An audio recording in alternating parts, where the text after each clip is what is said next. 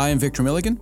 And I'm Jennifer Isabella. Your co-host for Forrester's podcast, What It Means, where we explore the major changes in market influencing executive priorities.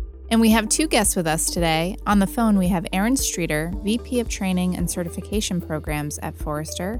And in the studio, we have Sam Stern, Principal Analyst, to discuss the strategic lever that is learning.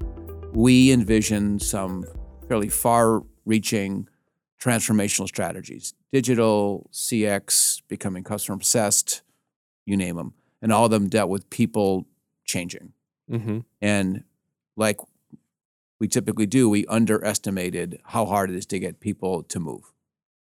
And unless the human capital moves, you don't really achieve much. I mean, we already see those results. Digital transformation wasn't very successful. CX is sort of stalled out. And this formed because there's essentially a learning component, a change component that was missing in the initial strategy development. Is that like a fair beginning?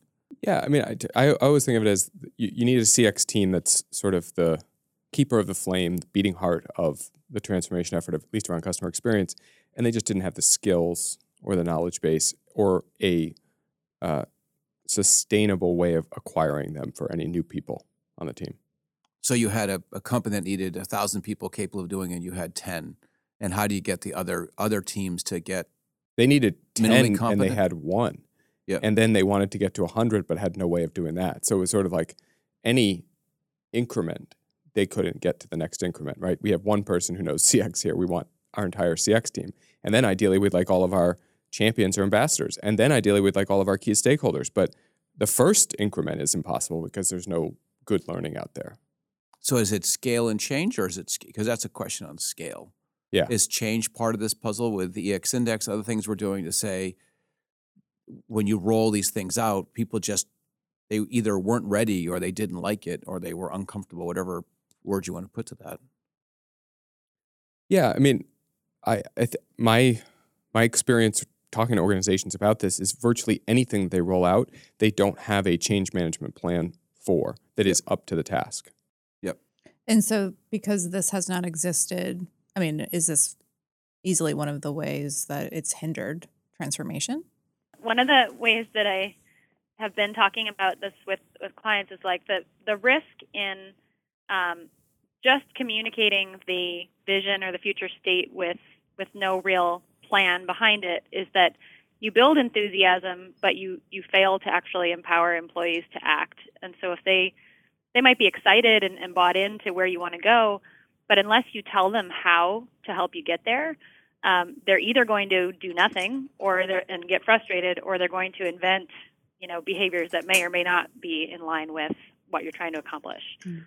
It doesn't do to just get people excited about something like CX because they're not going to have a way to actually channel that enthusiasm for good. Is it providing a roadmap for the organization to make the changes, or is that one way to think about it? I don't necessarily know that. So there should be a roadmap. There should be a change management plan, and learning and training is an important part of that roadmap. But it's not the roadmap itself. It's not the roadmap. Yeah, and I think to build on the point Erin's making, which is a good one, the enthusiasm largely, especially in the minds of employees, they already have it. They don't need you to inspire them to do this. They want specificity about how we're going to do it. And so the learning plan that feels tailored to your organization is a way of exposing that we actually have been thoughtful about this and planful about this. So it's not a roadmap, but it is for the individual employee something that feels specific and detailed enough that I can see you leaders, you CX team are actually serious about this. So one of the things that we said earlier on the customer obsessed side of the house was that it was a game of rhetoric. Who could put it in the annual letter? It was like collateral was going to win the day, but we really did need to operationalize that crap because that was really hard. And this is sort of the same comment, which is it was turning into a high-level conversational game. And the specificity says, tangibly, you're not where you need to be. This is the skills you need. This is what it actually means. Or like model behaviors and that sort of thing. Show me as an individual employee a set of behaviors that you have evidence that gives you confidence that those are ones that lead to good customer experience outcomes for my customers or my contribution to that from my role.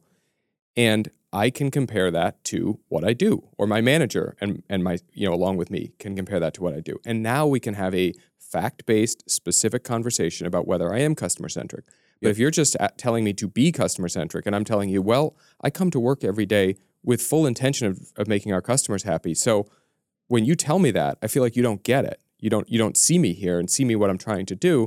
I'm not engaging in this conversation with you because I feel like we're starting from a point of you blaming me without you bringing anything to the table about what you need to do. Who's the you in that sentence? Yeah, so the you would be leaders. Leaders who had put it in their annual letter that we are going to become a customer-obsessed organization or whatever it is, and me as the employee saying, I'm here ready for that. You need to put the support environment around me where my existing orientation to doing that can be channeled and harnessed in the right ways. So if you were to rephrase that strictly as an advocate of the leaders, what are they saying? I mean, when you talk with them, when they say, hey, we unleashed the CX, my employees don't get it, we're not ready for change, I can't get force multipliers out there.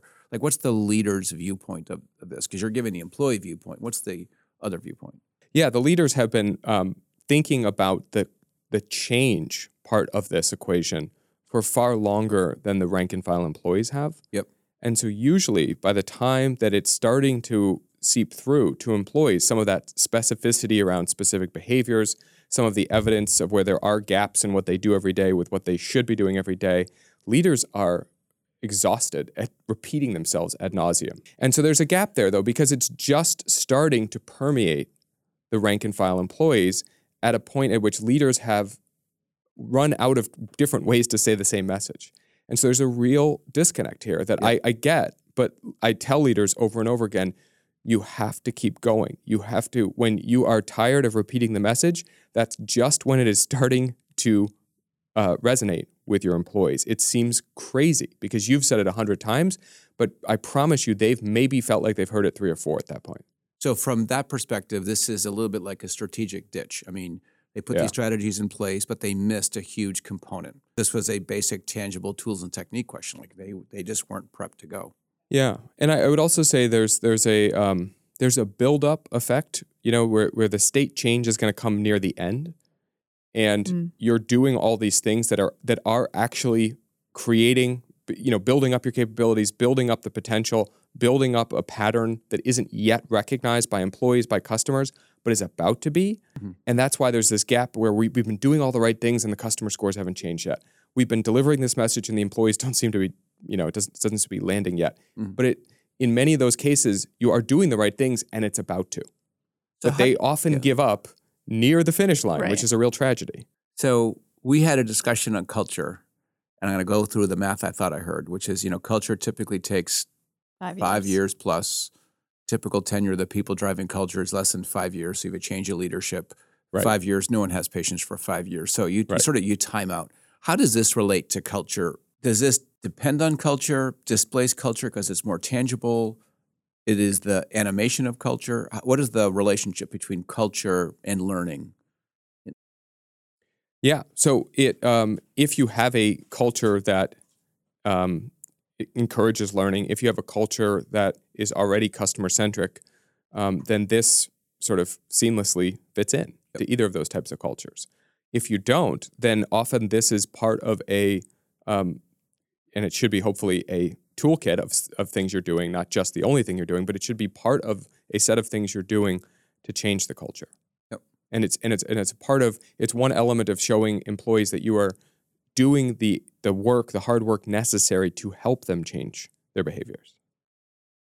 Yeah, and I would put the word acceleration in there, so that this is a tool in the toolkit that helps you accelerate that change. So if we're tapping into, a pain point that leaders have, it's like, I'm sure you feel like you're exhausted by repeating yourself 100 times, and this doesn't, what we have to offer doesn't replace the need to personalize that story, to keep telling that story, but it's something that helps to catalyze, helps to accelerate, helps mobilize people in that direction so that your message is amplified and scaled in a way that you just can't do by reaching people at a quarterly meeting or, through an email newsletter or something like that.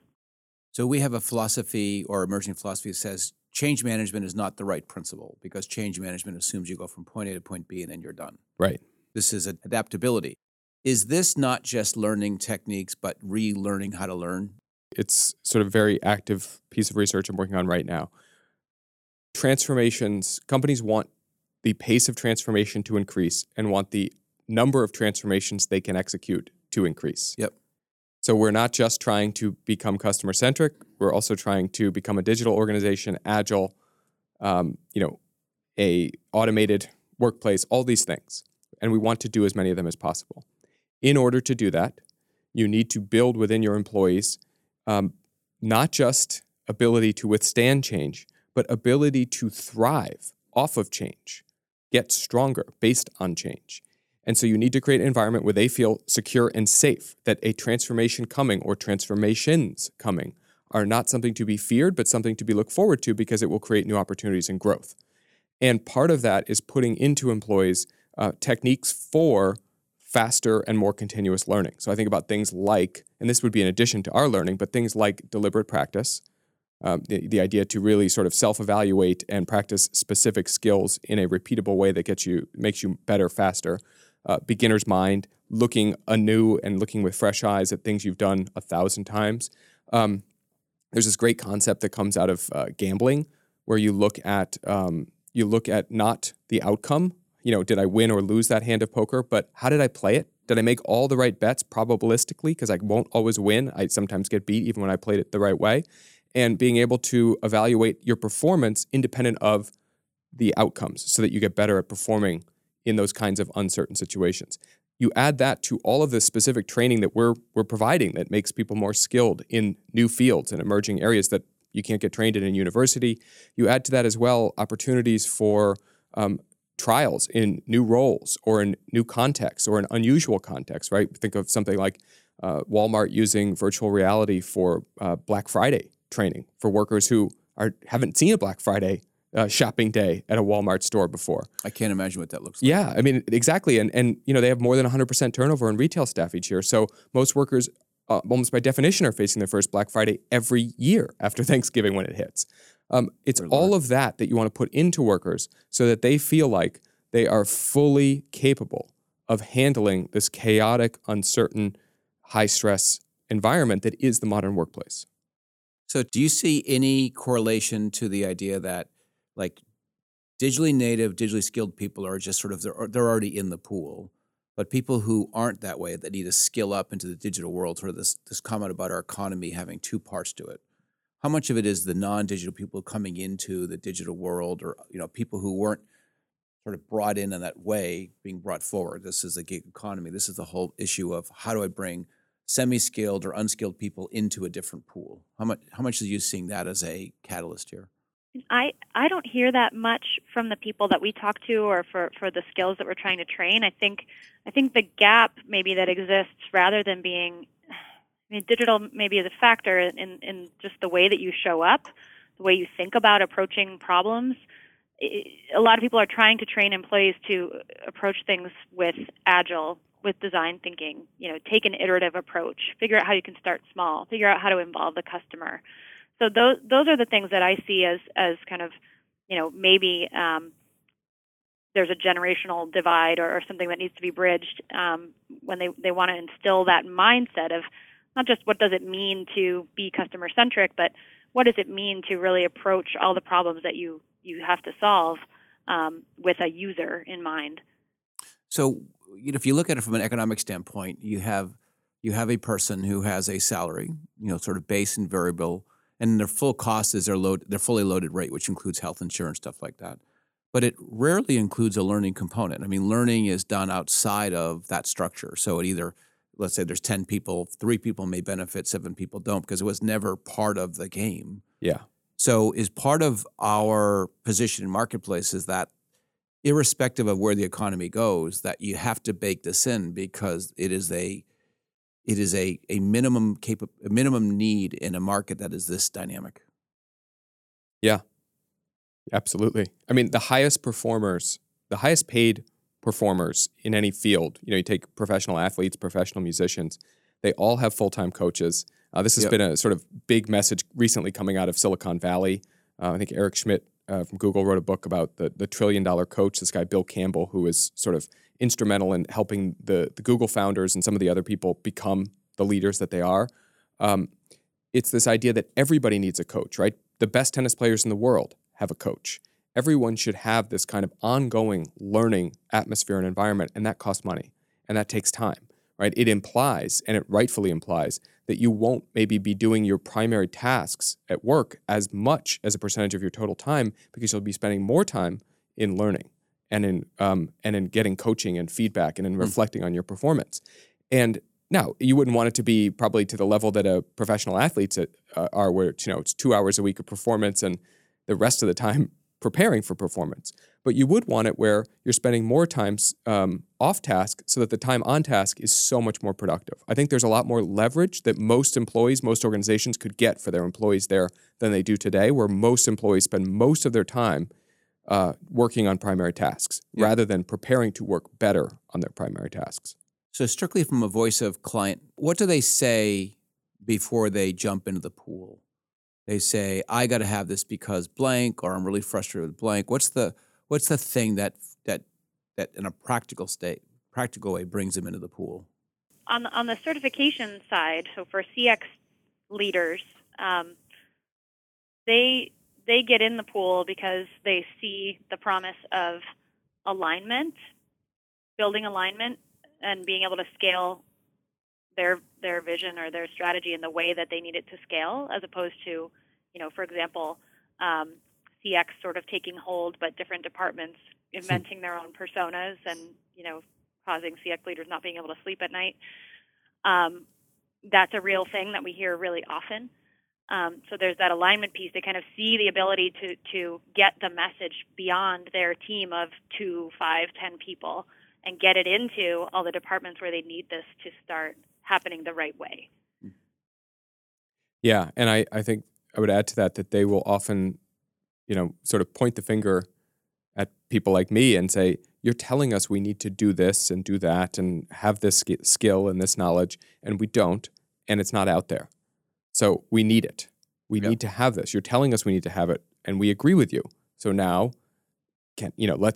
great, you offer certification. We're going to do that because we need to be bringing these skills, this knowledge into our organization on a regular basis, frankly, for any new person we hire, any new stakeholder who we want to have the baseline of knowledge where they're a good partner to us on this initiative. Budgets are typically held by people who may not be on the softer side of things. CFOs, others, they want to see the numbers. Digital's a numbers game. I mean, people want to see the hard realities. Learning can be seen as a soft science. And so it may not show up as a priority. It may be seen as a luxury or this or that. How did you connect that dot to make it not an ancillary part of the game, but something central and something as a core economic that got people who may not inherently value that kind of stuff to value that kind of stuff? Well, I mean, I think we backed into it. I did. I backed into that a little bit because we were responding to the demand from our CX customers. And so trying to understand the problem that they were telling us about made it click for me that, okay, this isn't about them, going to their HR department and asking for better training or asking for more support from L&D. This is about, a critical business needing to mobilize people to change as a part of a transformation. And there are a lot of different tools to do that, but, a powerful tool to do that is training. And it kind of made me reframe what we do as a company, in a lot of ways, thinking about all the teaching that we do that we don't call teaching. Mm-hmm. Anytime we have a workshop, anytime that we're brought in for a speech or something like that, we're already doing this. So really what we're doing now is changing the form factor, making it more accessible, more scalable than having Sam come in for a workshop, which can only reach so many people at one time. So, just really challenging ourselves to think, okay, these people are telling us what they need to be successful. Just because we're calling it learning doesn't place it outside the category of what we do anyway and what we should be pushing ourselves to do. So, Erin, who's driving CX learning at companies today? It is the CX leader. It's the same person who's saying, I need these skills. I need my team to have these skills. Yeah. I need my champions in other departments to have these skills.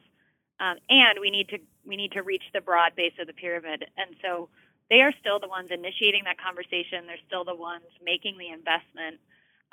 They will ask their HR counterparts or L&D counterparts to bless the program. So they'll bring them into the conversation to kind of kick the tires. But ultimately, I mean, for the conversations that we've been a part of, it's typically L&D saying, yeah, checks out, looks good. And, if you wanted us to build something like this, you can either get in line or, tell us where to find this content. So taking in this conversation, we know that sometimes corporations can get swept up in the buzzwords of the day, like culture, design thinking. So for CX leaders and leaders in general looking to drive transformation, how can they couch this initiative in a way that doesn't necessarily get lumped into this is just a buzzword thing? Yeah, I would think of it as those buzzwords are manifestations of people noticing different elements of what needs to surround employees to help them be successful. If our culture norms, if the default isn't customer-centric in our thinking and in how we behave and in how we work together, and then that guides us to, well, design thinking is maybe a tool, a sort of framework to, push us more towards thinking customer first. And then we think about some of the employee experience elements and think, well, this explains why people are distracted and frustrated and, sort of throw their hands up when they have to go find information for a question because it's not at their fingertips, or feel like they don't have permission to do this because they don't. They're not empowered.